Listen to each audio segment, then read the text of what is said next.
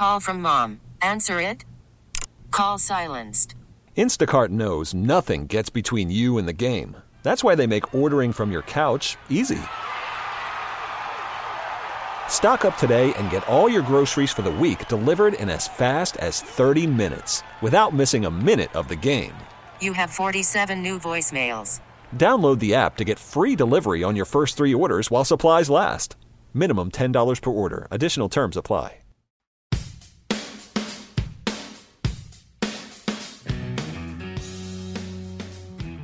Welcome back, everybody. It is Tobin and Leroy here on a Friday. You know, during football season, we have Football Friday, Leroy. We've now started doing Fight Fridays. Fight Friday. Fight Fridays. That's what we got going on. And coming up tomorrow, Bare Knuckle Fighting Championship 10 is in town. Finally coming to South Florida. Basically the mecca of bare knuckle brawling. You know, back to the Kimbo Slice days. It's all coming in here. So, David Feldman, this is your baby. You're running this joint, and you have finally brought the show to South Florida. What made you finally decide that this was the time? I mean, kind of what you just said. I mean, this is the mecca. This is where it all started. The backyard fights, Kimbo Slice going around and beating everybody up in the backyards. I mean, it's an amazing place to be.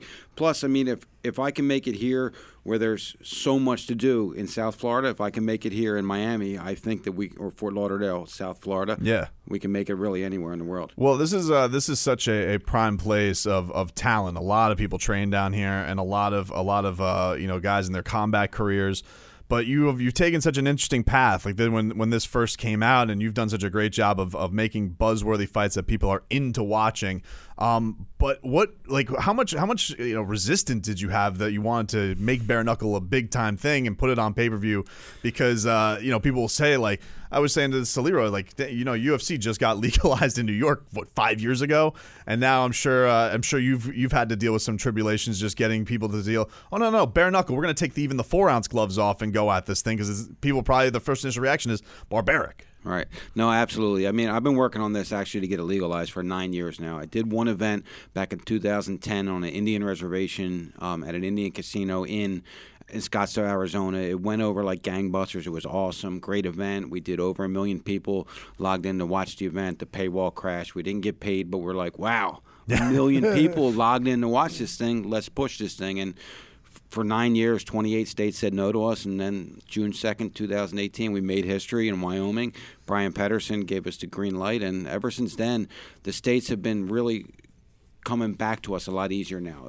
Now it's really almost becoming a domino effect, where this state comes on board. Florida was a big step for us because Florida is considered and very well respected in the fight community. So when they came on board, it opened up a lot of eyes on the other commissions. So, we talk about bare knuckles fighting, and one of the things that I've always thought is like you're risking something when you punch somebody without a glove on. And, we were talking about how, there's less concussions with bare knuckles fighting than there is when you use a glove. And I would guess it's from not being able to punch as hard because you can hurt yourself, but there's more cuts. No, absolutely. There's definitely more lacerations. But, I mean, if you can ask any fighter in the world or really any medical professional in the world, they're going to tell you they'd much rather see a fighter have a laceration on their face than have head trauma, And that's really – it's just so exciting. They're not punching as hard. They're punching more.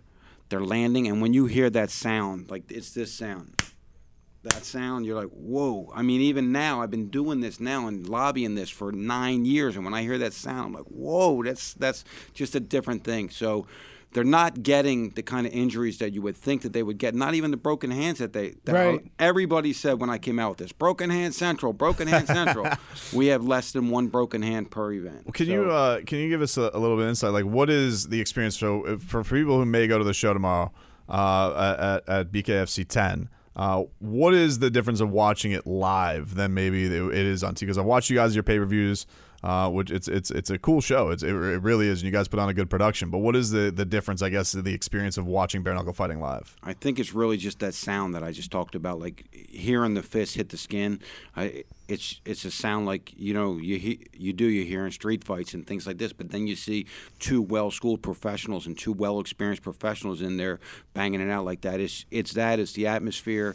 You get to see the blood flies. I mean, it does fly, and it's right there. It's right in front of you. It's live. It's nonstop, fast-paced action all night long. Truly, it is. It's 5 2-minute rounds. The fights are. So all these guys that are coming to us now, they're like 5-2s. I can sprint through that. So we're getting action the whole entire fight. Well, Peter Kahn's in the studio with us as well, who's joined us many times with his fighters before. You're a boxing guy typically, Peter. What has been your initial reaction to all this kind of stuff? Yeah, I'm a boxing guy, but I'm a fight guy. And I've been a big fan of. I mean, you have the Godfather here. Like, this is the Godfather of bare knuckle fighting. Bare knuckle fighting championship. I see so many parallels to what I saw the UFC do when they rebranded, when the Fertitta brothers bought them, and Dana White was in the picture there in the beginning. I see David doing the same exact things, but I also have knowledge of certain things that are going on behind the scenes. I know how much the major broadcasters have been looking at this, how the pay-per-view numbers on Fight TV and with the cable operators are undeniable. And what he said, I wanted to echo, like, the excitement. And I talked to you about this when I came on the Fighters Fury podcast after the Malignaggi Lobov fight. That adrenaline rush as a fan that you feel when you're watching these two guys, it's very raw. But the 5 2-minute rounds, there's never a boring fight. You can't hide. There's no boring fights. And to Leroy's point, guys might be a little bit cautious because they want to break their hand. Right. But the superficial injuries, like the swelling immediately, the blood, and just the pure necessity to perform, it's just you can't deny that. I guess my only question would be, David, with bare knuckle is, how do you go from where you guys are now in the start? And it's great getting guys who have established names, like a guy like Hector Lombard, who I love watching fight in Bellator and UFC, and is a great dude. How do you go in next level with bare knuckle, where you guys make yourself almost like the first stop? Because that's a big thing where people are going to watch the UFC and I want to grow up to be a UFC fighter. I want to grow up. He'll tell you his Xander Zayas, from a child wants to go be a boxer. How do you get to a point where you want your sport to be? Do you want to get it to that point where it's like the first thought is to get to bare knuckle and make that the first route? Because I would always think like most of it is going to be, oh, I know this guy's name from UFC and from boxing, not necessarily his first stop being bare knuckle. Right. Well, it's funny on social media. A lot of guys go, because we bring a lot of these stars over from boxing or MMA, and they go, build your own stars. Why don't you have your own stars? Well, where am I pulling them from? I have to pull them from other sports right now. So what we're doing, the business model is to get these bigger names to headline this event as we're building our guys on the undercard. So they tune into the fight to watch a Hector Lombard, and now they see Lorenzo Hunt or Gustavo Trujillo, who when you see that fight tomorrow night, that's fight of the night. Like, that's an unbelievable fight. These guys will become stars in this sport. But I have to bring the big names in to get the eyeballs onto the product, and that's what I think we're about. And we talked 18 months. I think we're about 18 months away from this becoming the first stop, where people say, "Look, let me do this instead of that." Yeah, let me try bare knuckle fighting. It's not something else I can do. It's something I just want to do. And let's be real. It wasn't until the resurgence of the UFC there was one American top team gym.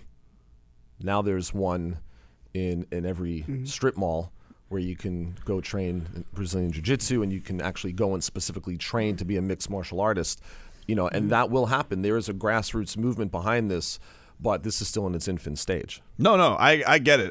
But I'm always wondering, like, it does take a while, because it took like from those points of, I want to even get to that point where it's become mainstream. And I'm wondering, when is the first stop going to be like, I want to do this with no fists on? Because it is such a stigma that you do have to eradicate. Well, I'm getting 100+ applications a week from fighters. Really? To fight. Yeah, I mean, it's unbelievable. I can't keep up with it. They all want to fight for us. It's just we only do a certain amount of shows. So if I could do a show a week, then I'd be the first stop right now for a lot of guys. But I can't do that. I have to.